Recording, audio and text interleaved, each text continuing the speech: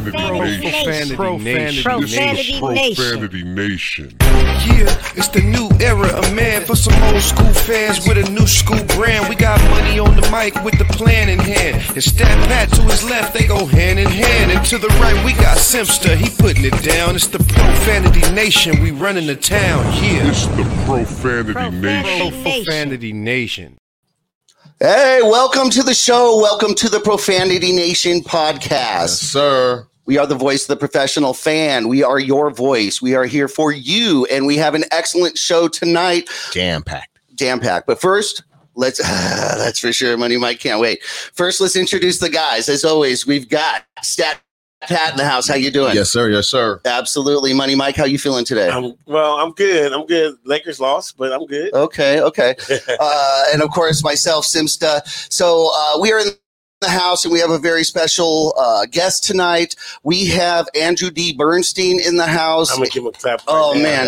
Andrew is the author of The Mamba Mentality, How I Play with Kobe Bryant. He's also written a book with and about Phil Jackson, as well as other things. And of course, he is an extremely well-known NBA photographer and sports photographer. He is the best in the business. Amazing. He has simply blazed the trail. Mm-hmm. So there is no other. But as always, we're going to get started as usual with our buddy here because we have always some injury updates that we want to hear. So we have every week. Marco, how are you doing? I'm doing well. How are you guys doing? Good evening. Good. Marco, let me start it off. Uh-oh. So we lost by like 20-something points. So when is anybody coming back? When's anybody coming back? I need some help. Before we get started, I really like you guys having Andy Bernstein. I had the great pleasure to work with him. I have to say I also have a signed book of one of those by him, so I'm actually blessed to have one of those. Awesome, yeah. As far as the injuries, I know first one was Andre Drummond. He he joined the team, and the same very first day he got stepped on, and I think from what I recall, he kind of lost the top of his nail, and he's been out for maybe about 1 or 2 games. Now, you would think, hey, you know what? It's a toe contusion.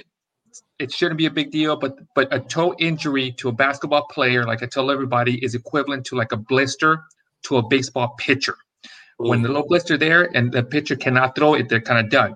And the reason being is that the mechanics, how a foot operates, is that when the player steps on, lands with his foot, and then they take off, and the last thing that takes off the floor and lands on the floor is their toe. So all that weight's kind of being putting pressure on that part. So what's going to happen is that once he kind of gets comfortable, he'll be able to run up and down the court. The training staff is going to probably have to put some kind of toe covering on top of it. Like I was talking to somebody earlier today, if you think of kind of construction workers when they have those shoes where they have that little toe thing on top to kind of protect them, to make sure that if he gets stepped on, it doesn't hurt. So they're going to have to try to put some kind of barrier in there to protect that toe in case it does get stepped on, it doesn't aggravate it, type of thing. LJ, LeBron James, I know there was a whole thing between 4 or 6 weeks. I think we're only at the 2-week mark, so we're still about halfway. So if we're optimistic with the 4 weeks. I know it seems like it's been longer already, but if everything's looking positive, what we're hoping is that by this time next week, he's actually on the court, moving around and taking up all next week to try to kind of do what's called a progression, where he'll play. He'll get on the court, play a little 1-on-1, play a little 2-on-2, scrimmage with the team, and eventually, hopefully, come in at the very at the end of the 4-week mark, type of thing. So that's what we're hoping for. The next week he gets on the court and kind of does his thing. AD, on the other hand, I think he's been out for a good 6 weeks. That's another different issue, because if you want to keep in mind, he has 2 different injuries, one an injury and one issue. One's a calf strain, which usually that could take about 4 to 6 weeks because that's a power muscle. And then you also have the Achilles tendonitis, which that's another issue within it. So he's got 2 things kind of going on. And the problem is that they may be fighting each other. He may feel good with one, but then the other one takes stress. So they got to be very careful with that. And I think they are being careful with them and being smart with them about that. So you can't just both from do that 4-week thing. Just let me get my little ball here and try to shake it up and see what I get. I mean, that's what my crystal I ball. actually have a question for you, Marco. I'm curious. At this phase of the injury with LeBron, what does his day look like? What is his treatments looking like? Is it still consistent around the clock? Is it a little slower? Oh, yeah. Is it what does the day look like for him at this point? his rehab is going to be consistent around the clock. He's going to be receiving 2 to 3 sessions of treatments minimum throughout the day. Now, it may not be all full kind of hands-on. Maybe it's just something as a game ready, a cold tub, stim unit, hyperbaric chamber, something. So at a minimum, he's probably doing something 3 to 4 times throughout the day, whether for breakfast, lunch, and dinner, and then a couple of snacks of treatments kind of in between. That's the way you got to kind of think about it, type of thing. Plus, he's also probably has what's called either some kind of compression sock in there to try to reduce any swelling, if there's still any swelling left in there, or also to try to prevent any swelling from reaccumulating, type of thing. So even though he may not be getting rehab, he's doing something to his foot and his body to make sure that he either prevents any more swelling or some kind of treatment that's kind of going on now. Because nowadays you have modalities that players can kind of wear. I remember when I was there, we would give him what's called an IALTO unit, and it was a 24-hour patch that would just drive medication into their body, into the site to try to kind of heal up the injury. So we put the patch on, the player goes home, sleeps with it, gets everything done, comes back the next day, we take it off the roll. So he's not only just getting 4 or 5 times sessions, he's getting 24-hour clock, some kind of form of treatment to try to kind of expedite that healing process. That's excellent. Mm-hmm. All right, cool. Marco, as always, we count on you. Thank you so much. Let everybody know, because you got that clubhouse room. Let everybody know what you're doing. Yes, So Marco Nunez, you can follow me on Instagram at MarcoNunez17. We're also going to have a clubhouse channel tonight, 9 p.m. Pacific Standard Times, every Sunday with Dr. Nima Moran, an orthopedic surgeon. He and I kind of break down all the sports injuries that occur around all the sports. So we're going to be talking today about Christian Pulisic, the Chelsea player that pulled his hamstring, and we're going to be touching a little bit on Gordon Hayward's foot sprain that happened, I think, yesterday, 9 p.m. the training room on Clubhouse. Thank you, guys. Sounds good. Thank you so much, Marco. Thank you, Marco. Marco's always great. Okay, so there's a little bit more time on LeBron. We just need to be patient. All right, so he's just better come back next week. He's coming back. We got one more week next week. I mean, we're both okay now because I was ready to jump off the ledge. At this point, I mean, it's you saw the schedule. I'm looking at it. It's not hell. No, it's not getting any easier. I mean, we're like right now at 4th, and we're clinging. We'll be okay. But I mean, getting the playoffs. Yeah, I mean, but at the same time, this is just disheartening at this point. Again, I always think of it like this when I'm seeing a game like today, and you're playing against a potential playoff foe. What did they learn? They didn't learn anything. No. There's no whiteboard material from this game that they can take if we have a healthy LeBron and a healthy AD. They we beat the Lakers. So. Yeah, that's cool. That. I mean, they're gonna have the opening day championship. They're gonna have that Easter Day championship. They can have the Christmas Day championships. All those championships, they can have those. Absolutely. But what are we playing for? All right, now it's time to get into the show, guys. Okay. Oh my goodness. Okay, this is good stuff right here. Wow. Okay. So everybody again. So we are joined tonight by a very, very special guest. We have Andrew D. Bernstein in the house, and with no more delay, we're going to go ahead and welcome to the show, Andrew. Yay. Thank you for joining us. We've really wanted you on our show for a long time, and we're just so honored to have you. If you don't know anybody, you're crazy. But if you don't know, how can you not know? Andrew is a best-selling author. He wrote the Kobe Bryant, the Mamba Mentality, How I Play. All the photos that he's always taken, of course.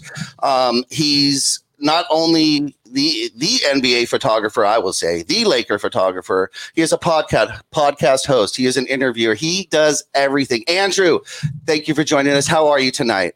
I'm great, fellas. I'm great. I was at the game this afternoon, and it was kind of weird, seeing Rondo on the other team. And, that is strange. And the Morris brothers going at it. And Trez is talking to Bomber. I don't know what's going on. Hey, you like that flex, though, right? Cool. Like the flex. He just said, I was at the game today. And we're like, wait a minute. I thought the 15th. I thought it was April 15th. I mean, when he gets a pass. I believe. It was me and like 4 of my friends at the game. Nice. Okay. Well, if anyone's going to get in there, I got to get on that list. Obviously, there's levels to this, right? Now, with that, the NBA is opening up soon. The stadiums are opening, but that's a whole different subject we'll get to. I'd like to start directly with you, Andy. You started your career with the Lakers, correct? At least when we're talking about this in the PR department. Is that correct? Sometime around 1982? Well, yeah, kind of. I mean, I was an assistant for Sports Illustrated, and coming out, I was going to Art Center in Pasadena, and I was working as an assistant. I learned how to do some lighting of indoor arenas with strobes, and primarily at the Forum. So I kind of made friends with the Kings and the Laker folks and everyone who worked at the Forum at the time. And I kind of got in through the PR department. That, that's pretty accurate. But I was kind of made my mark with the NBA first. The 83 All-Star game, which was at the Forum, was my first gig with the NBA. And, it was fortunate. I was in the right place at the right time. Showtime was just taking off, and they needed photos back at the league office. And one thing led to the other, and I helped to create NBA photos in 1986. And that's, been kind of like the trademark moving forward for NBA photography. So, yeah, that kind of like leads me into my question. So you're saying that you got the 83 All-Star game, and I want to know how, was that the most significant boost to you in your career to getting to you where you're at? Like, was that the moment where everything just fell into place? That's a great question. That was the start of it. Yes, that was the first major step. I had made some small steps. I was working for the defunct North American Soccer League team called the LA Aztecs. And I was, doing whatever freelance work I could do, and mostly assisting work, quite frankly. And I was learning really on the job from the guys I was working with. But that 83 All-Star game, looking back at it and also at the time, it was a significant step. Yes. Because a year after that, I became the Dodgers team photographer. And like I said, the NBA was starting to really depend on me to travel all over the place to get photos for them, because an archive did not exist at the NBA league office, if you can believe it. Even going backwards, they didn't have an archive of photos. So when David Stern became commissioner in 84, his mandate to the league was, hey, we got to start documenting our sport. And, I was definitely fortunate to be at the beginnings of all of that, with the advent of NBA Entertainment, archiving, of course, on the video side, and then NBA Photos moved to NBA Entertainment. So we're all part of that one big happy family over there.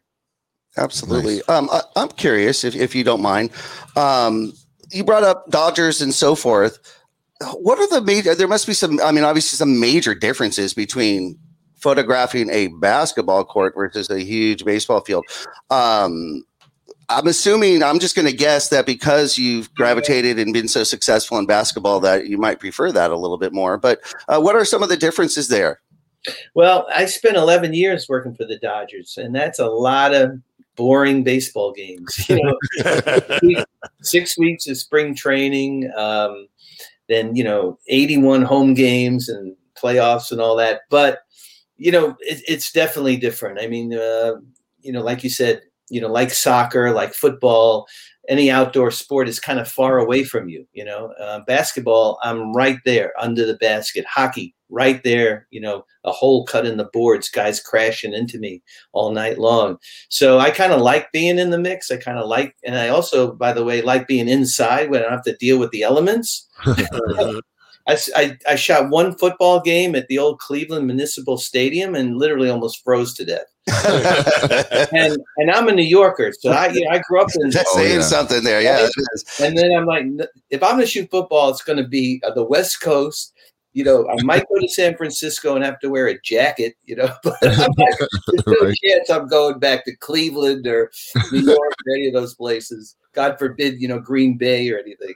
Oh no. Not that. Yeah. So we see that you love to be inside. So it's great that the Lakers, had you come in. But did you really become a Laker fan, or you just were just shooting them, or did you become a fan of the Lakers also? Well, see, the thing is, if you're a fan, then you run the risk of not doing your job at the highest possible level, because I don't want to be emotionally attached to the game during the game. Now, after the game, I'm a fan. I'm a fan of NBA basketball across the board. I started working for the Clippers in '84 when they moved to LA. So, I love hoops. But during the game, I can't be rooting, obviously, because, if I take my eye off out of the camera, I might as well be at home, watching it on my couch. I'm not doing what they're paying me to do. But yeah, it was hard not to be a fan of the Showtime era. that was a magical time for all of us. And then, of course, Shaq and Kobe and the Phil Jackson era, and then Kobe by himself with the back-to-backs, and then, mix that in with my overall NBA job, covering the league itself with Michael Jordan and all the great stars across the board, of course, this new generation with the Warriors and Durant and all these guys. It's been fun. It's amazing. How aware are you during you said you can't be a fan, but how aware are you of the flow and the momentum? Obviously, the crowd screaming, but just like a player, when they're at the free throw line, they can tune that out. How aware are you of the moments that are happening in the game? I have to be super aware. I have to know what's going on. I have to know what the matchups are. If somebody is approaching a milestone, of course, a major milestone like, Kobe passing MJ or LeBron passing Kobe. I mean, obviously those are huge. But if a guy is shooting lights out from three and he's got 7, 8, 9 in a row, I have to know that, because they're going to ask me for that picture.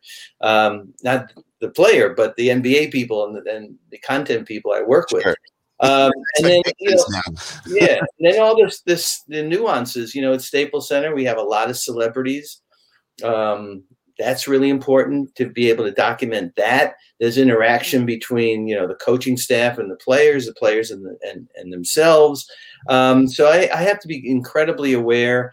One of my trademarks, honestly, is I don't sit and talk to other people around me during a game. And that always was sort of kind of misconstrued as being a little aloof. But, if I start talking to the photographer next to me or the video guy or the fan behind me and somebody dunks or there's some crazy moment and I miss it, I will be like kicking myself for a week after that. Mm-hmm. So, and I learned my lesson on that because as a young photographer, I wasn't as disciplined and, it did kick me in the butt. Anything specific? Oh, okay. Yeah, there was a Blake Griffin dunk. It was probably about 9-10 years ago. It was like Blake's second or third year.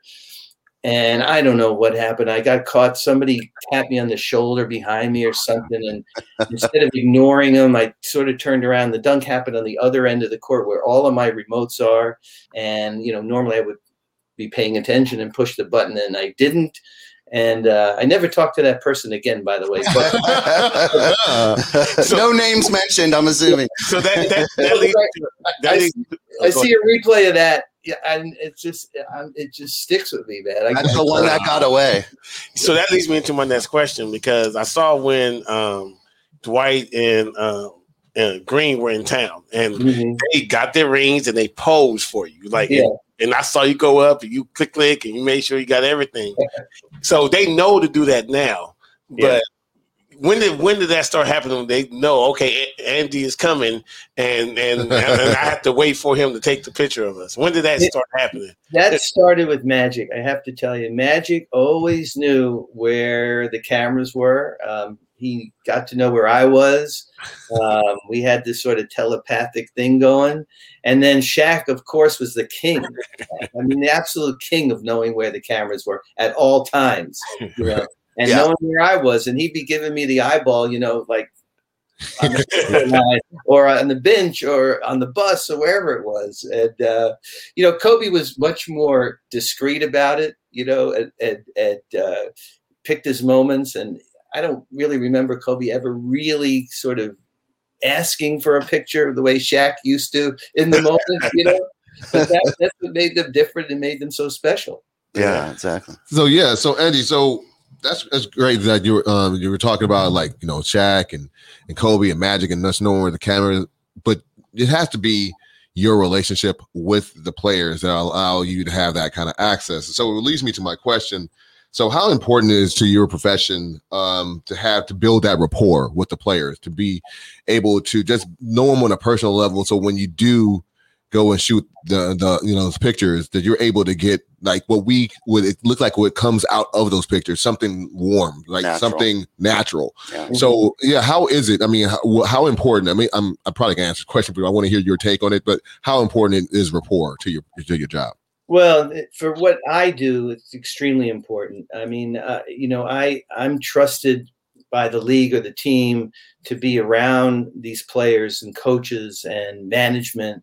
And, if I was difficult to work with, or I made it about myself, or, didn't respect their time or privacy, I would have had a pretty short career. And, I'll tell you guys a funny story. You might've heard this story, but I love telling this story, that as a young photographer, I was, and this is where Kobe and I sort of were very similar, because as a young basketball player, he just wanted to get in the game, right? Mm-hmm. And I wanted to get in the game as a young photographer. And to me, getting in the game was not just sitting on the baseline or the sideline and shooting from sort of the outside. I want to get in the inside. So Pat Riley would be, having his huddle or his meeting, during a timeout or before the game. And I'd be inching my way in, and he would always see me, and he would give me one of these with maybe a choice finger or so. And, and, Schenectady language, to get me out of the huddle. And I kept doing it. And then I stopped. And then a couple of games later, he motioned for me to come over during the pregame.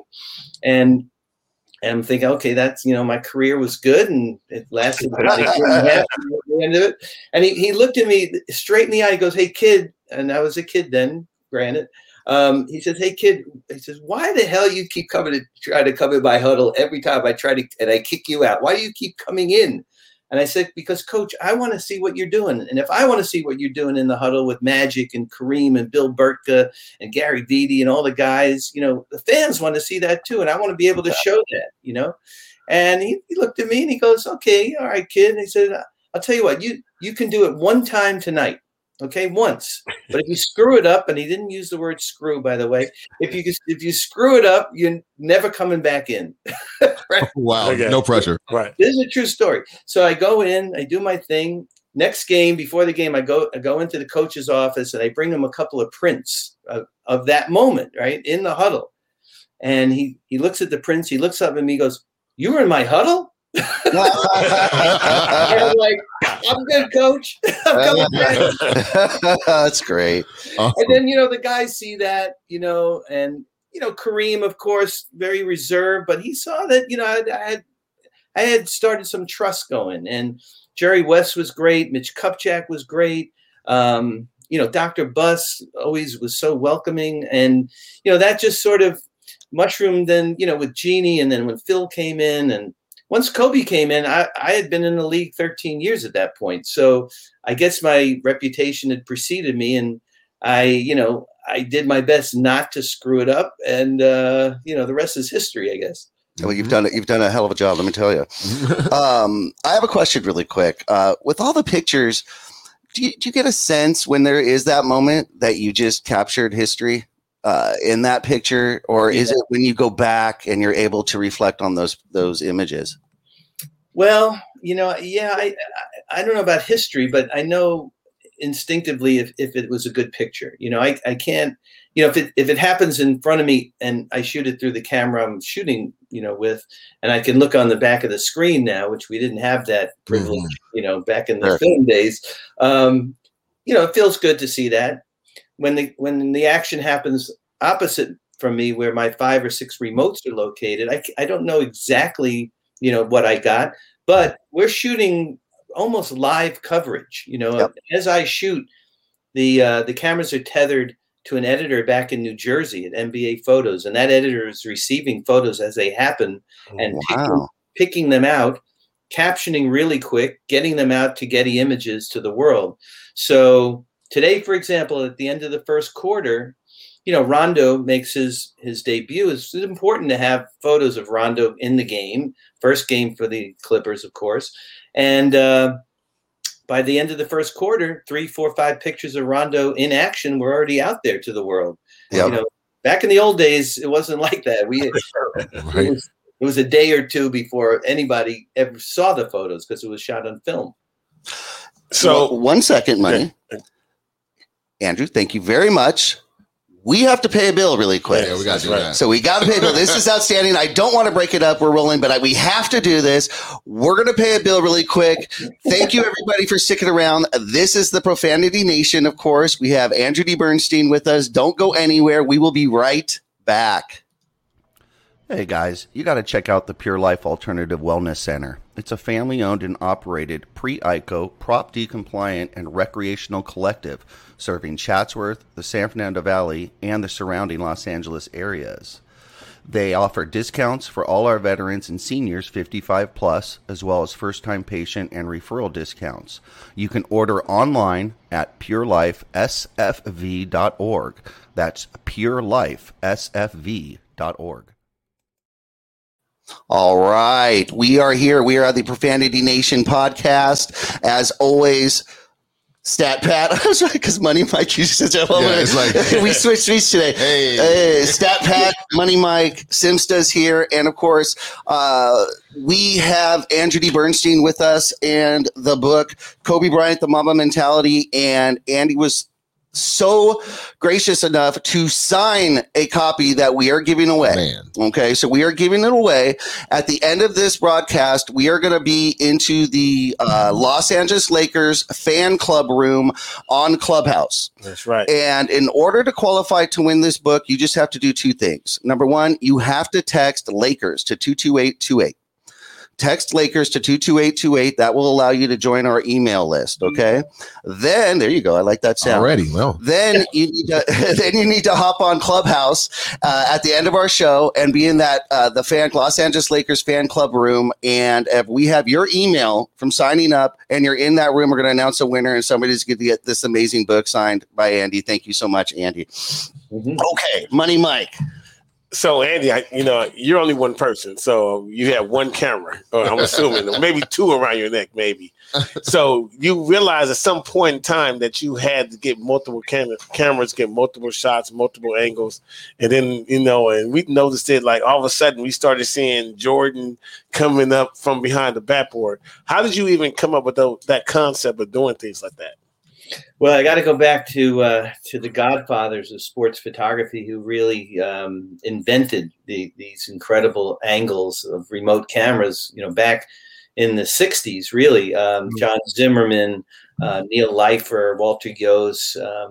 These were the guys who really pioneered these remote cameras. And, to do it the way they did it in those days with the kind of archaic equipment that they had and the old arenas and stuff, it just blows my mind. So when photographers of my generation started coming up, we were learning from those guys and we were learning from disciples of those guys. So the photographers I work with at Sports Illustrated, they did all these remote cameras and I learned how to do that. So when I started working myself for the NBA, freelancing, it was natural that I would put up these remote cameras. But the caveat, the whole thing is that I work on a system of strobes, these gigantic flashes, which you probably notice even on TV. Yep. But when you're at Staples, these big flashes go off. If you look for it, you notice it. If not, you do not. Exactly. And, to a fan, it seems like, somebody's taking flash pictures or something, but these are gigantic units that are up in the catwalk at the arenas. And the real limitation of strobes, the one great thing about it is that you get beautiful lighting from it, but the limitation is you can only take one picture in 4 seconds, every 4 seconds, because it takes that much time for them to power themselves back up and recharge. So it's not like a motor drive where you go, and you just pick an image out of like 12 frames in a second. I have to time it so I get one shot, and then I have to count in my head 1, 2, 3, 4, and then I can shoot again. And the problem is if you shoot too fast, they blow. It's just like a fuse in your house, it just blows, and that's the end of it. You can't reset it or anything. So it was a challenge back in the early days because you could only do one remote camera with one set of strobes, right? Uh-huh. And so you had your cameras in front of you where you shot from, and then you had a remote on the other side. And the case in point of that is my Jordan through the glass photo, which is the "Come Fly With Me." I think you've seen that preseason game against the Lakers. And that was one remote camera. So during the Jordan era, when he was dunking so much, we at the NBA thought, how cool would it be to get multiple angles of the same dunk? And we were specifically talking about Jordan because there were more and more licensees coming on board who needed photos. And they can't obviously use the same, you can't sell the same photo to two different, card companies or two different magazines or poster companies, but you can sell the same moment, just not the same picture, right? Okay. So we developed with these MIT engineers, seriously, a system of these radio-controlled units that attach to the remote cameras so that when I push a button, 5, 6, 7, maybe 10 cameras can go off at one time. Wow. Right?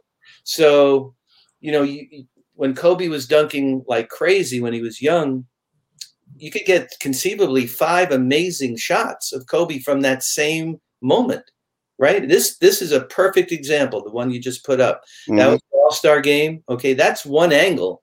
And it's the best angle, it looks great. But there were probably 7 or maybe 10 other angles of that same dunk. So it was, it was a revenue producing kind of initiative that we had at the NBA, but it was also creative as well because where could we put cameras that were never put before, that had never been placed before? This is another example. This was an overhead, a big Hasselblad for your camera buff fans out there, hanging off the catwalk of the Forum with a lens, a 350 millimeter lens, which is about almost 2 feet long, Wow. And I triggered that from underneath the other side of the court. I had no idea what this was going to look like. So, it was shot on film. I drop it off at the lab at night. I go the next morning and oh, this is a good one. You're like, yes. Let's put up one more pic here. This actually got a lot of play when this picture was taken here. This was amazing itself. Was this from a remote or was this from one you were holding? No, this is a remote. In fact, if you were able to zoom in on this under the opposite basket, which you really can't, right now, but if fans could look at it, I am actually under that other basket, wow, going like this with a trigger button. Seriously, and I'm as you guys have seen this play a million times on the replay, but LeBron gets a loose ball, takes off, right? So I have about 2 seconds to prepare for it, and I look up. And, I kind of know when to time it, but it was such a bizarre way that he went up with the ball on his hip, as you remember. Guys do that. Now, sometimes when they do that, they will then do a windmill reverse, right? Yeah. Or I don't know what he was thinking, quite honestly. But I knew in the moment when that ball left his hip that I had to push the button. Because otherwise, if you look at this, a millisecond later, the ball would have been in his face, and I get one shot. That is, it's perfection. Yeah. Amazing. You guys want to hear the story about this angle, though? Yes, of course. Okay. Yes. All right. So back in the day, we used to put these cameras. They were 2 1/4 Hasselblad or 35 millimeter Nikon cameras, literally on the floor, off to the side. The first spot under the stanchion, but not under the basket per se. And an assistant had to sit with it because if a player came tumbling into him, the assistant had to pull the camera out and protect the player, take the hit because, we didn't want a player to get hurt. Well, players started to get hurt. Players started to fall into these cameras. The NBA ruled that they were too close, and lo and behold, the NBA pulls those cameras off the court, right? And it was a great angle. I mean, it gave all of NBA photographers, a great angle to shoot stuff. And I was just mortified. Like, I'm losing my best camera angle, So I spent the summer trying to figure out what to do. And I had a thought, and I went to meet with Lee Zibin, who's the head of Staples Center, my good friend. And I said, Lee, how about this? You got this pad that is in the front of the stanchion, that the player, if they run into the basket, they hit this pad, right? The pad behind it is hollow. It's like there's nothing behind it except the actual structure. How about I cut a hole in the bottom of the pad and I stick the camera in it on the floor, and it protects the player. They can't hit camera because the pad is there, right? But it gives me this amazing symmetrical view of everything, and he thought I was nuts, but he let me do it in the preseason, and I showed it to him and he loved it. And then I had to sell it to the NBA people because to be able to do it during the regular season and the All-Star game. And then it's become the standard. So you go into any NBA arena now, and that hole is on both sides, both stanchions, and everyone across the league is doing it. Hey, man, you got to patent all your ideas, man. It should have been the Andy hole right there. I don't know what something. We can probably, that's an okay name. You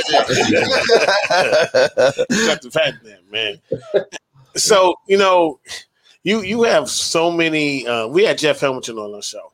And, there's a photo with Kobe, like in the ice bucket, holding the championship trophy in the shower. In the shower, and it's been immortalized by many mural artists all around the city. I've seen it many times. What's that feeling like? Now, first of all, how do you get in and you see you feel like he's kind of concentrating? How do you get in, take that picture without disrupting him? And then how does it feel to see when you drive down LA that iconic photo that you took all on walls all over the city? Well, I'm glad you had Jeff Hamilton on. He's one of my great friends, and I love Jeff. I love everything that he brought to the NBA, that how he brought fashion into the league, his jackets. I mean, I had him on my podcast, and he's just an amazing guy.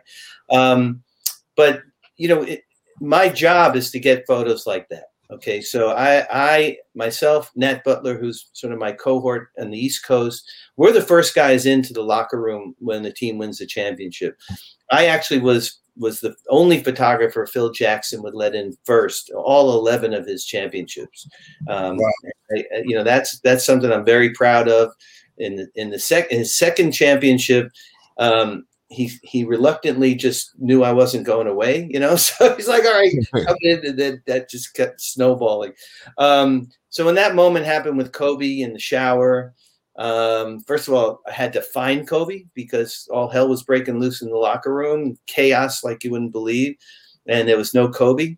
And I knew he had to be somewhere because he couldn't leave. And I just kind of went on a seek and destroy mission, actually, just trying to find him, And there he was in the shower, and he had the trophy, had Jeff's jacket on.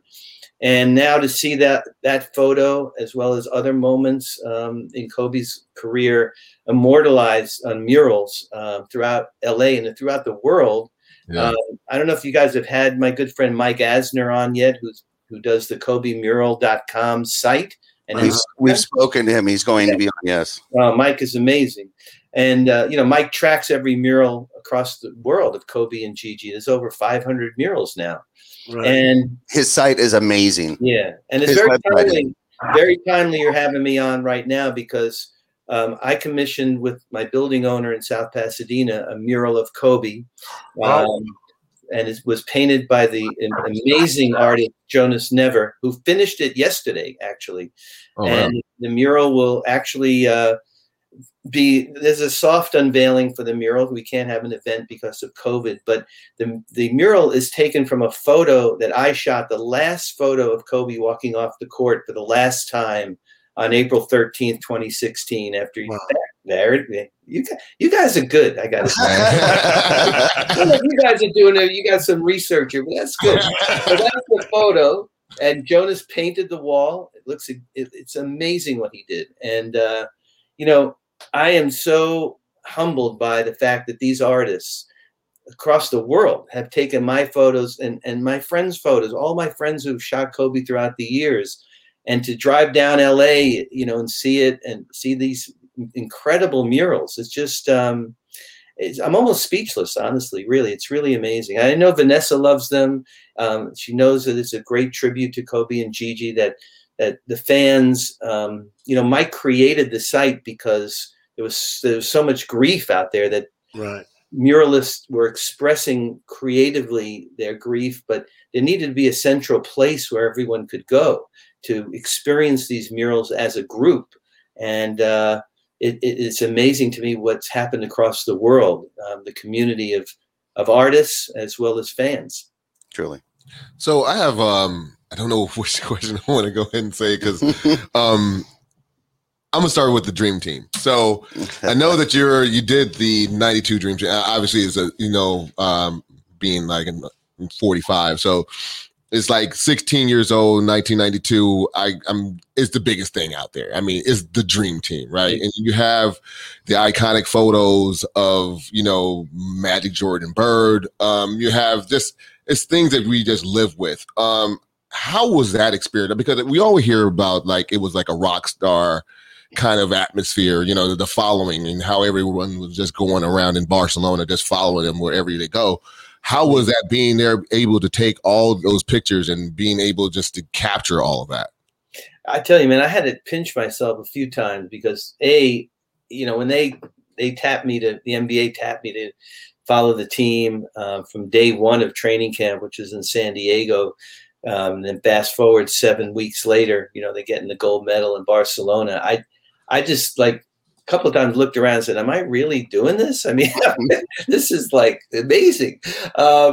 It was so great because I really got to be behind the scenes with these guys and see them as people and get to know them and see how they interacted with each other. But, of course, they had their families there and everything. And it was a wonderful experience. I mean, I'll say this all the time, if I could have retired after that, which I couldn't, of course, but it would have been an amazing career by that point. What a way to walk away. Yeah, right? That would have been incredible. And, looking back, it's taken on such mythic proportions. But even at the time, it was pretty mythic. I mean, yeah. Other teams, opposing teams asking for selfies during the game, I mean, yeah.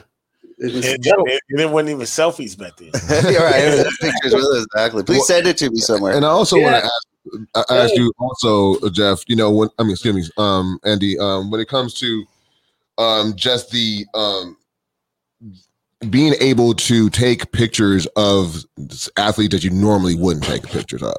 So, for example, if you were taking pictures of like, you have the access of Magic and, you have the Lakers, but it's like taking a picture of, I know you take pictures with all of them, but just being able to take the Stockton them alone, being able to get those pictures because they have their own guy, but just like now you're the guy that's taking a picture of Stockton alone or Barkley or, or Patrick Ewing. Like these are like, that's why the pictures were so iconic for me because I know about the Magic, I know about the Laker pictures, but when I was able to see, Magic interacting with all the All-Stars, it's not an All-Star game, the East and the West, it's like East and West combined, and they're all happy. It was like weird because you hear about all these rivalries and stuff like that, but then you see these pictures and everyone's having a ball. Everyone's Magic and Bird, and you're like, what?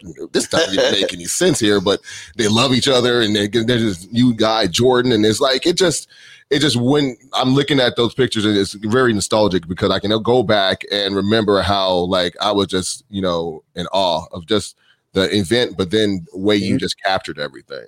Yeah, thank you. Yeah, it was fun, and it was challenging at times. I was always on call. You never knew when something was going to happen or when they would need me, and I ended up going to the golf course with Michael Jordan. I mean, that I'll carry that forever with me.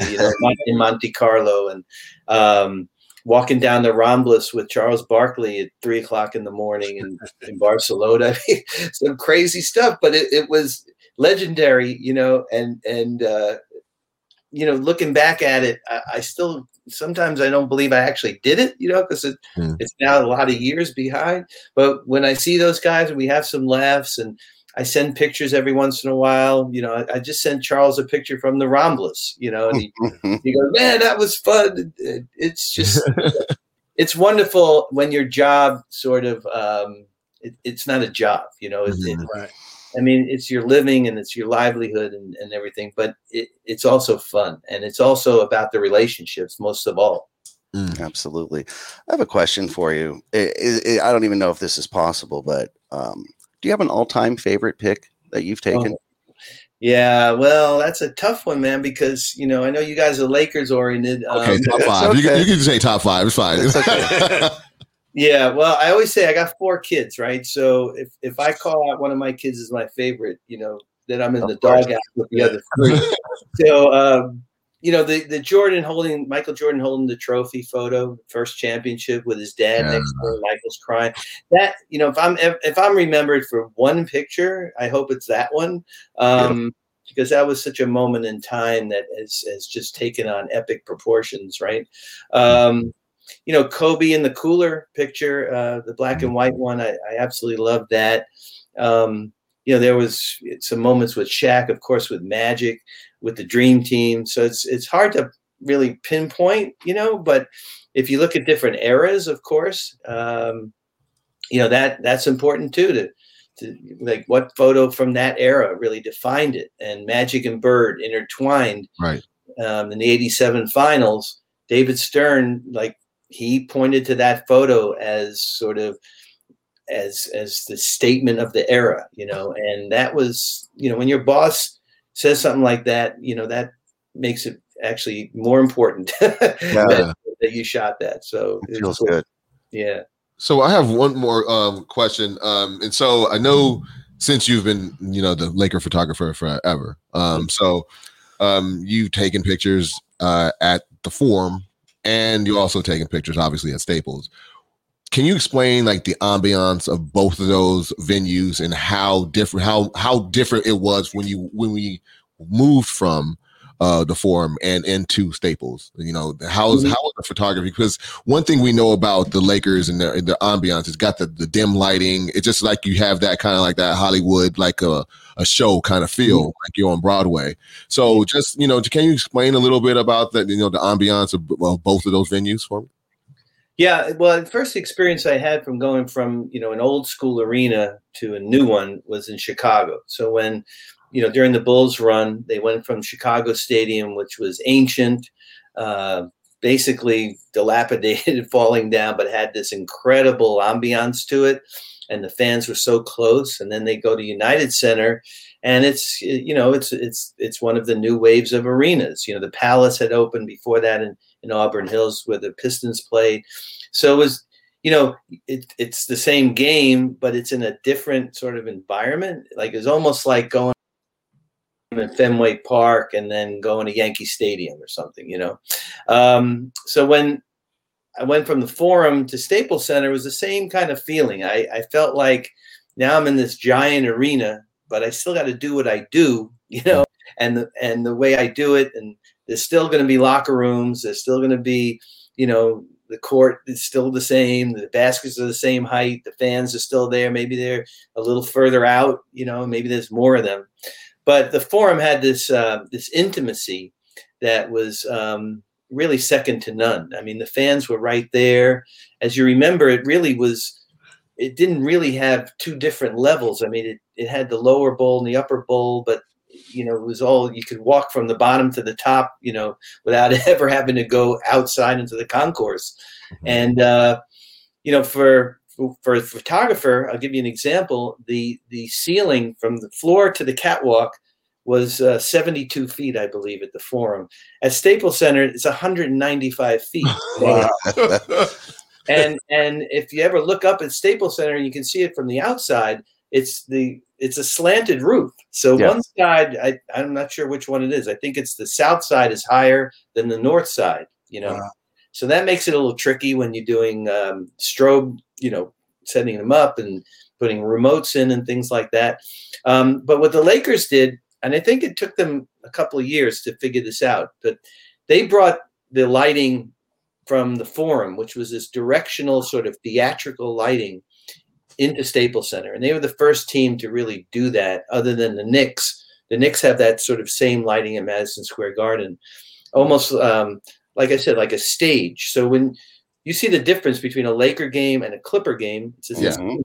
Right? But the Lakers are using supplemental lighting on trusses. They're not using the lighting that's in the ceiling. And it creates this sort of theatrical look where it's just the court is lit, and then about 5-6 rows up it goes dark, almost darkness, like the Forum did. The Forum was beautiful like that. You would see maybe 10 or 12 rows up and then into blackness, and guys flying through that. It was almost like UFOs like landing. I actually recall I was at, I believe, the first game they did that. They called it Lights Out, and they actually T-shirts. Yeah, I was at that game. Yeah. And then the NBA adopted that. If you've seen the All-Star games from, I don't know, the last 10 years or so, they bring that lighting. They actually bring that same lighting in. So it's a beautiful effect. Nice. Yeah. So let me ask you. You can say no, you don't. But you have any pictures of the Forum Club? It's funny. Of what was going on in the Forum Club? Back in the day, it's really funny. I only went to the Forum Club a few times because after a game, it's about an hour and a half breakdown. And keep in mind, I was doing this by myself back in the Forum days. Maybe I had an assistant every once in a while. But by the time I was able to get to the Forum Club, it was pretty much done. You're still working. I heard probably the same stories you guys heard. Okay. I did go to a couple of events there, but I had to photograph them, so it wasn't like I was, partaking in the fun. But it was definitely legendary. People loved going there. It was a tiny little place that had maybe like an 8-foot ceiling at the most. Dark. Little booths all over the place. It was an interesting place, man. So you weren't that impressed with it, huh? Well, they asked for some photos, which was cool. They were hanging some of my photos in the Forum Club. But, I wish that I had the time, even now, even at Staples. When I'm done with a game, some people, they go up to the Arena Club, San Manuel Club, or they'll go to the Hyde Lounge. I don't do any of that. I go home. I'm old now, and I got to get up. Right. Been there, done that. So I wanted to ask you about the Mamba Mentality book, and because all your photos are in there. Were you able to find every photo that Kobe asked for? Because I know. And what did you learn during that experience in helping him with the book? Well, it was an amazing learning process, I got to tell you. And he came up with some head scratchers that I'm like, dude, I can't find. I mean, I don't think it exists, but we probably, I think it's fair to say we probably found 90 to 95% of what he was looking for. And when I say I had to rely on some editors, some great editors back at NBA Photos in New Jersey, because keep in mind, half of his career, 10 years of his career was shot on pre-digital, on film. And all of that is archived back at the NBA office. So when he would ask for a photo of him playing against Bruce Bowen in the 2003 finals or whatever, and I'd have to remember that I actually shot it, but then I got to hope that somebody back in Jersey can actually find it in the file, and then it speaks to what he wants to speak to. That was a challenge for sure. And what I learned was that he didn't look at pictures like the rest of us look at pictures, right? You and I, there's a picture of him and of Kobe and Michael Jordan, young Kobe, elder statesman Jordan, student mentor, whatever you want to call it. To me, that makes it's a nice picture. It photographically, it's composition wise, it looks. He didn't care about any of that stuff. What he cared about is what is going on in that picture that can teach somebody something, or that he learned himself about the way he played D against Jordan, or the way, and in this one particular photo in the book, when people, the lucky winner gets that book, they'll see that photo of Kobe D'ing up Jordan, and Kobe's caption that he wrote was, "Everything I'm doing in this photo is wrong." You think about a guy of his magnitude writing something like that in his own book, right? That's awesome. But he wanted people to see, what was he doing wrong? His feet were in the wrong place. His elbow was in the wrong place. He wasn't looking at Michael's, midsection. He was looking at his eyes, which he shouldn't have been doing. His hips would turn wrong. So he would break down my photos, like a science experiment. I mean, he would literally dissect them. And he didn't want a book of what he called, quote unquote, beautiful photos. He wanted a book that was going to teach people what made the Mamba tick, right? And what are the tenets of the Mamba mentality in his mind. From his point of view, not somebody else's point of view, but him. And that's what made this book and this collaboration so amazing for me. Vintage Kobe, right? It's amazing work. It's amazing work too. Okay, so as we touched on, we know our time is kind of running out here, but I'd love to talk to you a little bit more, really quick. Was it a natural progression from you to go from photographer to author and interviewer, and of course, eventually podcast host? What was that like? Did that feel very natural? Did that feel awkward at all, or what was that like? Well, it's interesting. The author part, it sort of came just vis-a-vis my photography. My first book was in 95, I believe, and it was just kind of a greatest hits at that point of my photography. And then, when Phil and I partnered on the book in 2010, 2009 and 10 for that championship year, he was really the author of the book. I mean, he wrote it, but he and I collaborated on the structure of the book. And then, as you remember, the Lakers signed this gigantic deal with Time Warner at the time, as you know. Yeah. And the first thing I thought about was, well, they're going to have a 24-hour Laker channel. Like, how many times do they replay the 85 finals, or, I mean, it's got to be more content that they're going to need. Right. And I always had this idea in my head to take the old sports reporters show that used to be on ESPN, right, and turn it into a visual show. So actually have photographers talk about moments like the reporters were doing, but show it visually.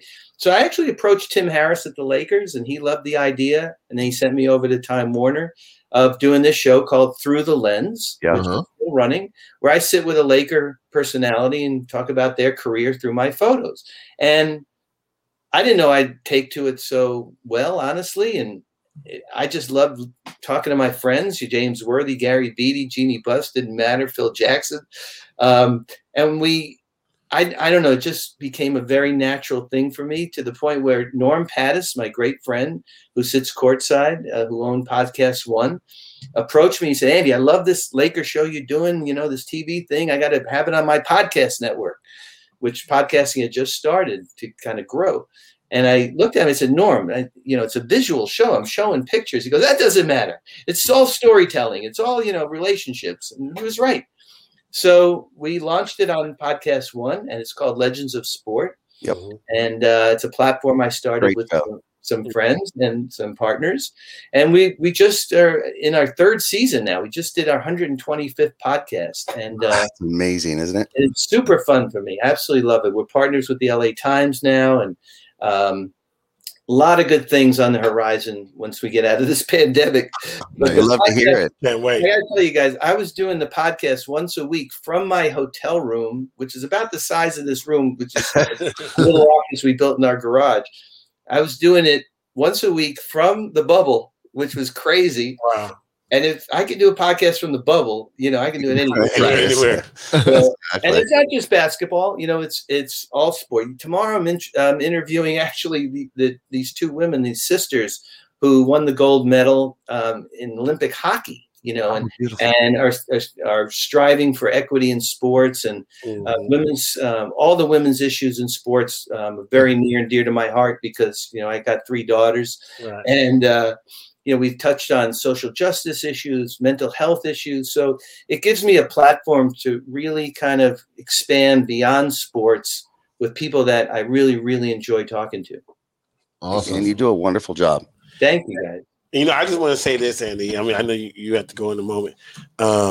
Stat Pat, what I love about, my partner Stat Pat is he knows, and the reason why we call him Stat Pat is because he knows moments. Right, he can tell you literally who Magic threw the ball to make that shot, and he will verbally visualize that to you so you can see it. The compliment to you, you take those iconic moments, and it's just, they're just so amazing, because I'm amazed that he's able to describe it, but I'm more amazed that you're able to grab and capture it. So you are amazing in every way. Well, thank you, guys. We all love this game, right? I mean, without saying, I'm so fortunate that the NBA entrusted me to be on the court, that I earned my way there, and now I'm trying to pay that forward with the new generation of photographers throughout the league.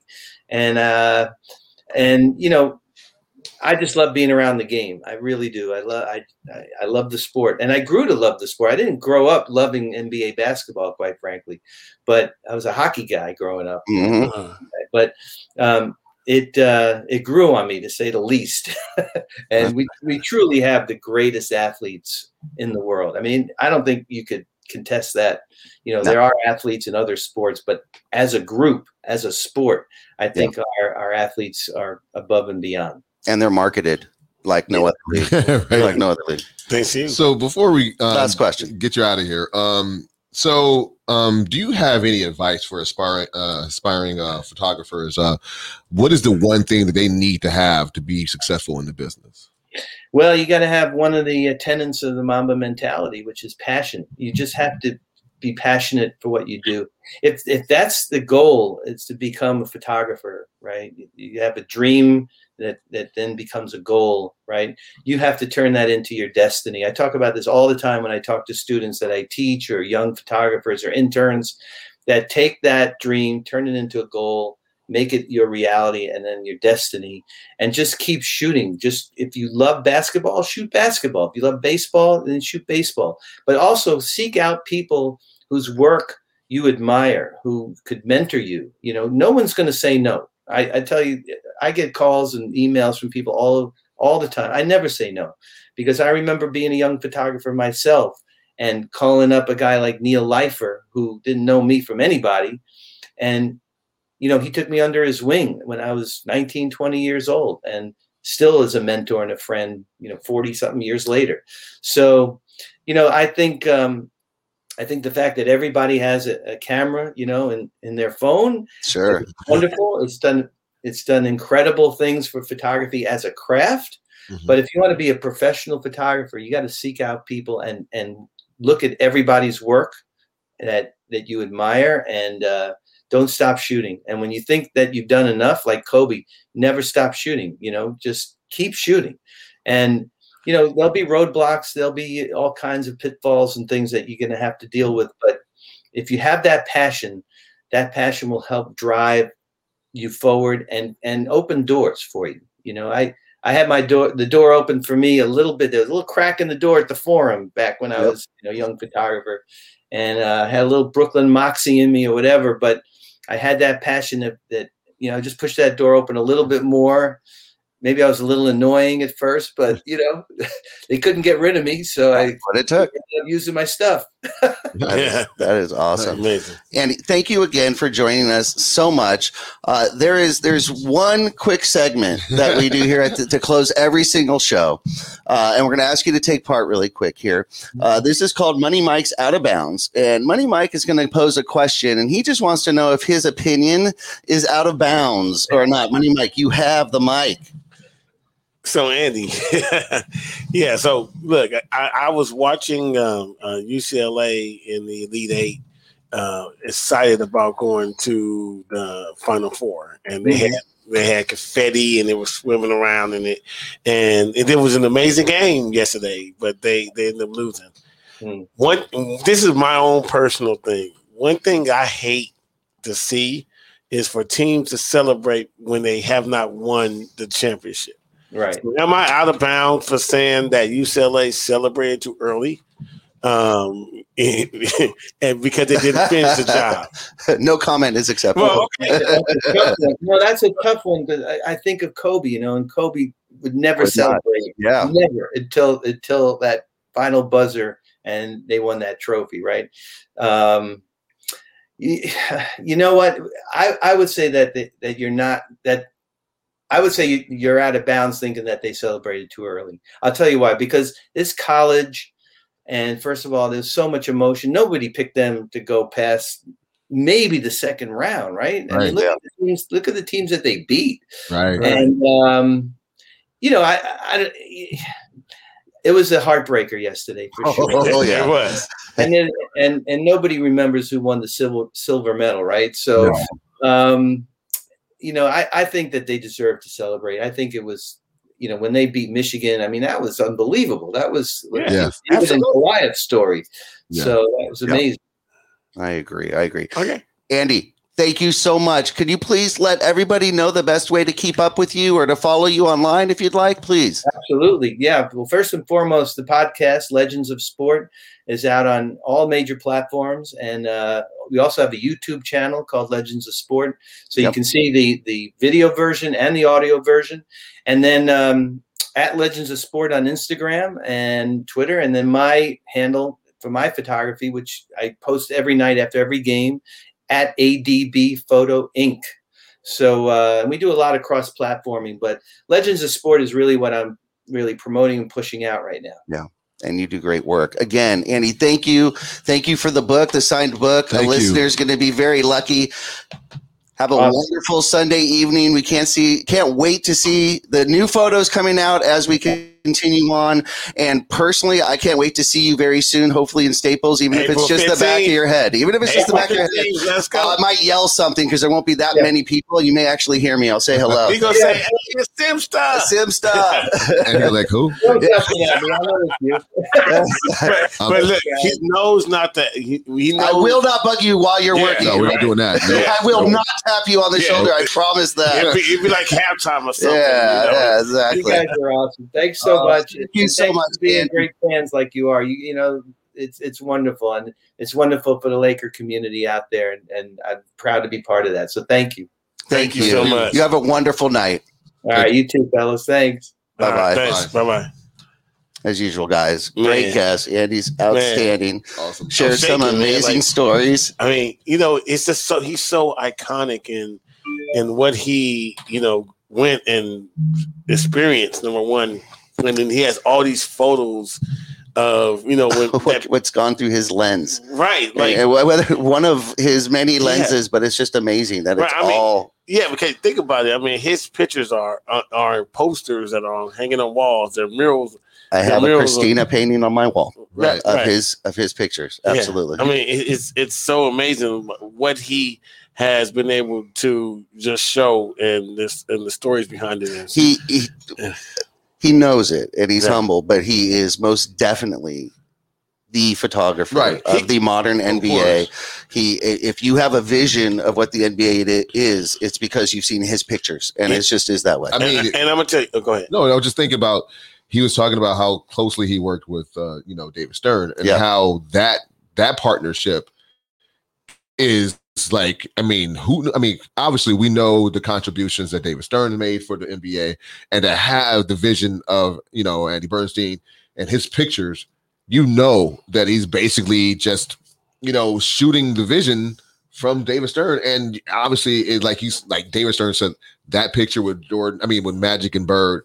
Locking arms, which we all, as Laker fans, all love because that's just the greatest picture that we've seen. But it's just, you just have that. It's just, one thing I also thought was really impressive is the fact that before the digital age, what he able to take, he took this and he took those pictures and he was taking it with the regular, and he had to take it on film. I had to have faith and that they would come out. And then he comes back and he's like, damn, that came that's up. good. I'm good. I'm real good. I'm real good. So exactly. It really, I mean, obviously we had the pleasure of being able to that, but it's an honor. I'm so disappointed. I didn't even ask him about him being in the Hall of Fame. Oh, he's there. We will have to get him back. We could have spent 4 hours with Andy, and we'll have him back on for sure. There'll be plenty more to talk about. Absolutely, no doubt about it. Okay, so everybody who's listening, again, whether you're listening on Facebook, YouTube, Twitch, Twitter, the Good News Network, or especially Clubhouse, that's right. Now's the time. You need to text 22828 Lakers to 22828. This is your last opportunity. Y'all don't want this book? Yep, this is your last opportunity. Are you serious? It is signed. Go ahead and read what the insignia says. It's right there, actually. Right there. Go ahead and read that.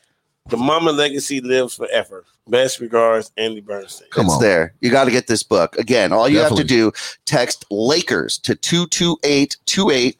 You're going to get a request for your email. You're signing up for our email list. Then you need to be in the Clubhouse, Los Angeles Lakers fan club room. Mm-hmm. Follow us on Instagram. You are good. If we have your email, if you're in the Clubhouse room, after we end the show, which is coming up here in just a minute, We're going live on Clubhouse. We will continue live on Clubhouse. If you're in there, you're going to win this book. We're going to send it out to you along with a shirt, a mask, some stickers, and some air fresheners. You're going to get a whole pack from us. So this was a great show, guys. This was one of our amazing episodes, one of my favorites. Andy's amazing, right? Yeah. Congratulations to Stanford. Congratulations to Stanford. Absolutely. There were current events, but we had to go and talk to Andy. This is the Andy show. This is the Andy show for sure.